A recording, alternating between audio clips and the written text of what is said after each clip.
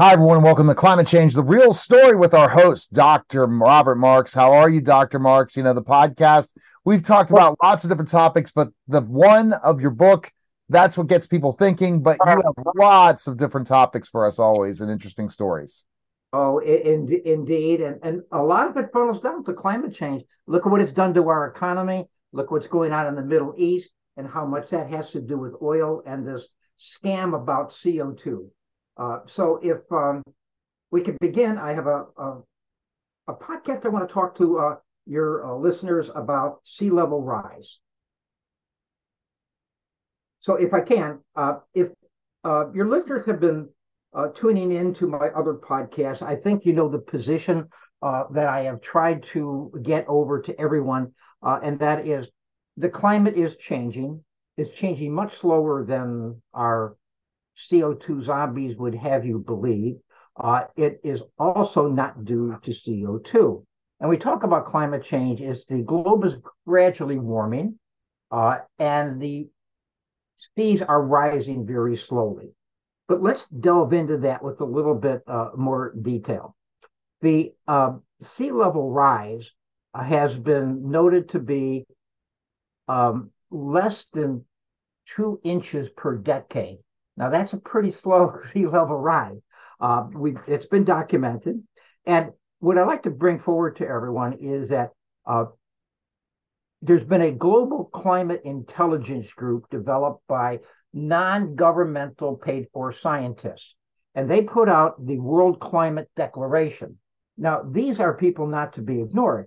These are Nobel Prize laureates. These are independent researchers in the climatology, and these are ex-government employees who are somewhat like blowing the whistle about all of the scam that's gone on with so-called climate change. Now, I'll try to relate this to the issues with sea level rise. What I want to get over to everyone is that the sea level rise is going on, and again, is about 2 to 3 inches per decade. So, how do we know that? Well, in the recent newspapers, I think you might find it interesting. The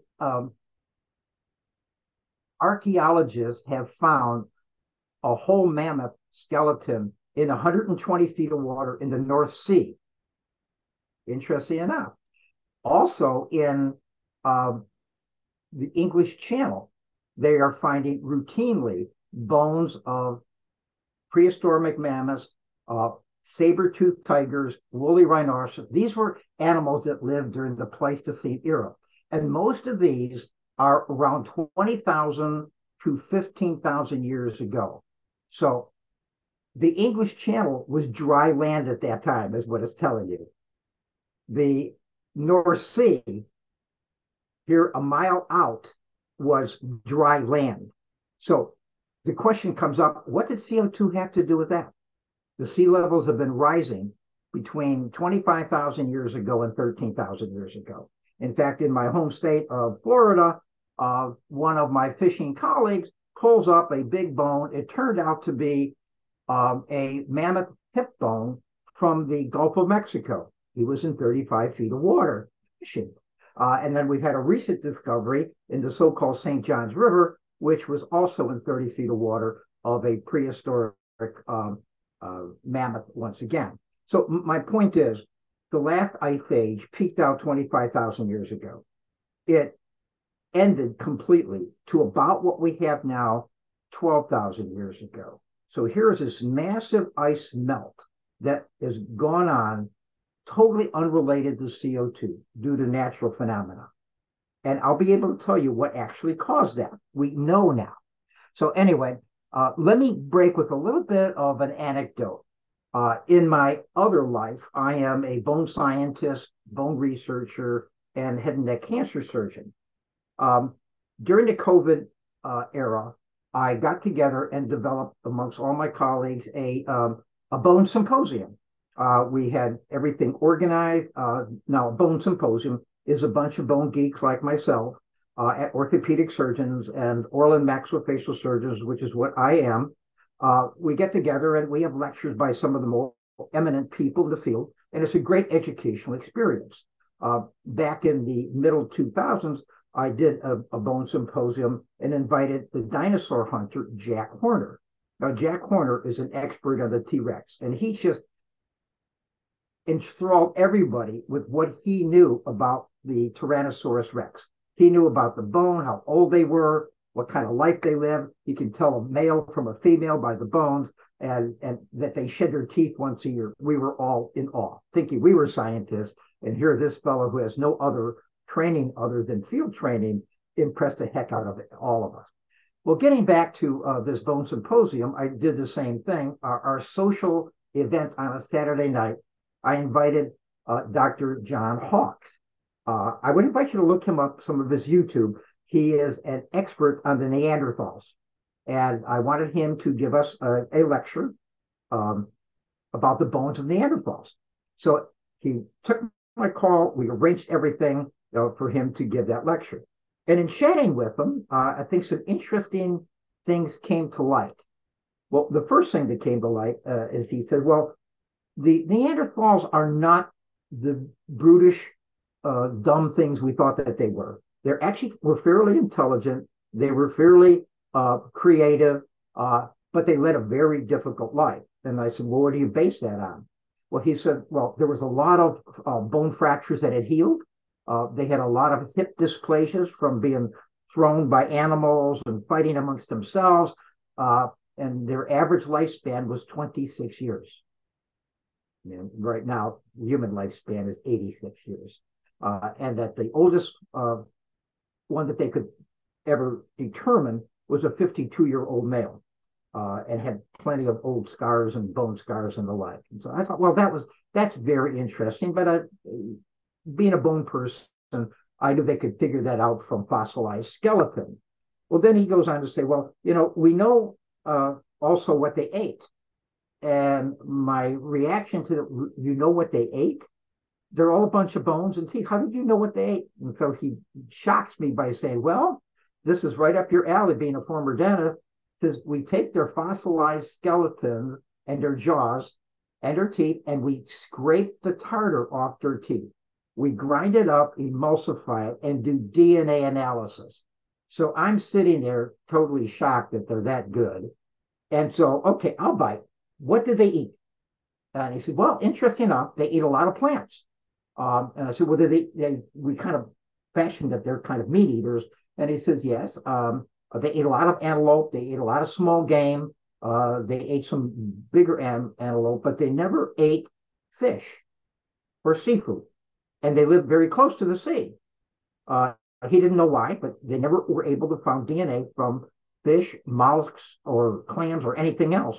And he said the other thing they didn't eat the urok. Now, the urok is the genetic forerunner of today's cattle, beef. When he said that inspired me for my previous book called Replague. Replague, I'll put a plug in right now. I suggest that you might look that up. It's an interesting novel. Climate change is not a novel. It's real. And I'm trying to educate people on what is really causing climate change. But Replague will educate you a great deal about vaccines, why they work, why they don't work, why the drug companies are so corrupt and how they are corrupt. So it's an interesting novel. I think you would find a good pastime as a quick read of about 3-4 hours if you read it steadily. But anyway, the last comment that he made was a lament. He says, it's really difficult compared to my colleagues who look at modern man, Homo sapiens. And I said, well, why is that? He said, because they didn't live too close to the shores, and most of the good sites are in 200 feet of water. The Neanderthals lived during the Ice Age. When the Ice Age melted, most of their caves, which for some reason they tended to be along the shoreline, they are now flooded. And to do an excavation with nitrous oxide or nitrous tanks is very difficult to do in 200 foot of water. And so a lot of the good sites are compromised. So anyway, I will leave that little anecdote. I thought maybe your listeners would be interested. So, okay. Well, if CO2 has nothing to do with the rise of the oceans, what does? Well, fundamentally, One of my earlier podcasts with you identified that most of it's coming as a rebound of the last ice age. We tend not to really study the last ice age that much, but a third of the world was covered in an ice sheet measuring 1.5 miles thick. When that melted, it brought the seas up from what I was telling you, the English Channel was dry. Many of the areas are now underwater that were dry land at that time. It brought it up to about present day levels, but it didn't stop there.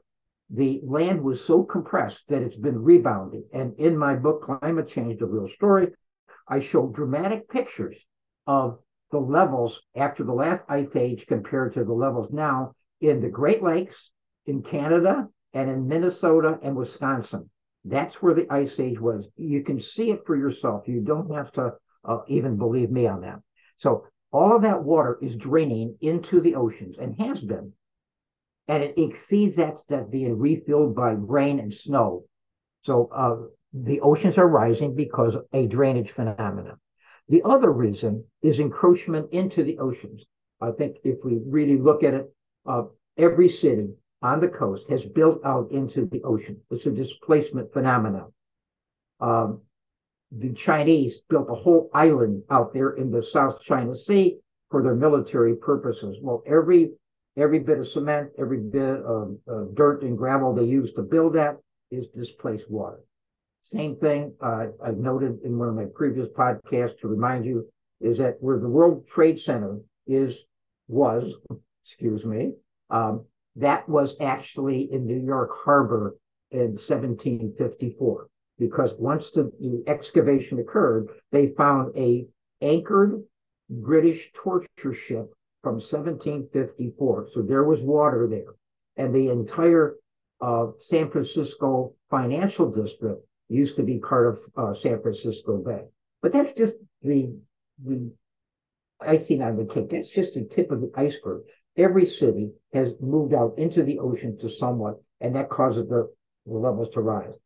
And then recently, in January of 2022, a well-known volcano, the Hunga Tonga volcano, was an underwater volcano that erupted. It spewed out water at the temperature of 570 degrees. So that warms the ocean a little bit. And it created a big landmass. It also reminds us that Hawaii is a landmass created by underwater volcanoes. And these are still going. So the climate is changing. The waters are rising, but it has nothing to do with CO2. If the people who believe that it is CO2 would look at all the data, they would be very surprised to see that the CO2 contribution is almost non-existent. So we do know a whole lot more. The last thing I'll say is that the jet stream that is off of Florida and brings warm water up to the Greenland, Iceland area is a relatively new phenomenon. That jet stream didn't exist 60,000 years ago. Once the Isthmus of Panama finally formed and shut off communication between the Atlantic and the Pacific, it directed warm Caribbean water, equator-type water up north. And that's why when you look at the hurricanes, and maybe you're not as interested in hurricanes as we are here in Florida, what do they eventually do? They all either hit or just miss us, and they start heading north. The reason they do is that the jet stream forces them to go north, as well as some other weather patterns. But that's nature's way of balancing heat distribution throughout the globe. And so the next podcast, I'm going to talk about Al Gore, the major mistake he's made, and another guy named James Hansen. Those are the two responsible for starting the misinformation. And I hope to point out all the flaws that they did to create this scam.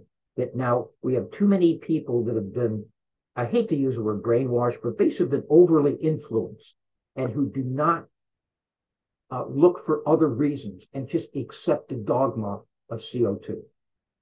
So with that, hopefully that's some new information for everybody and an inspiration to some. Thanks.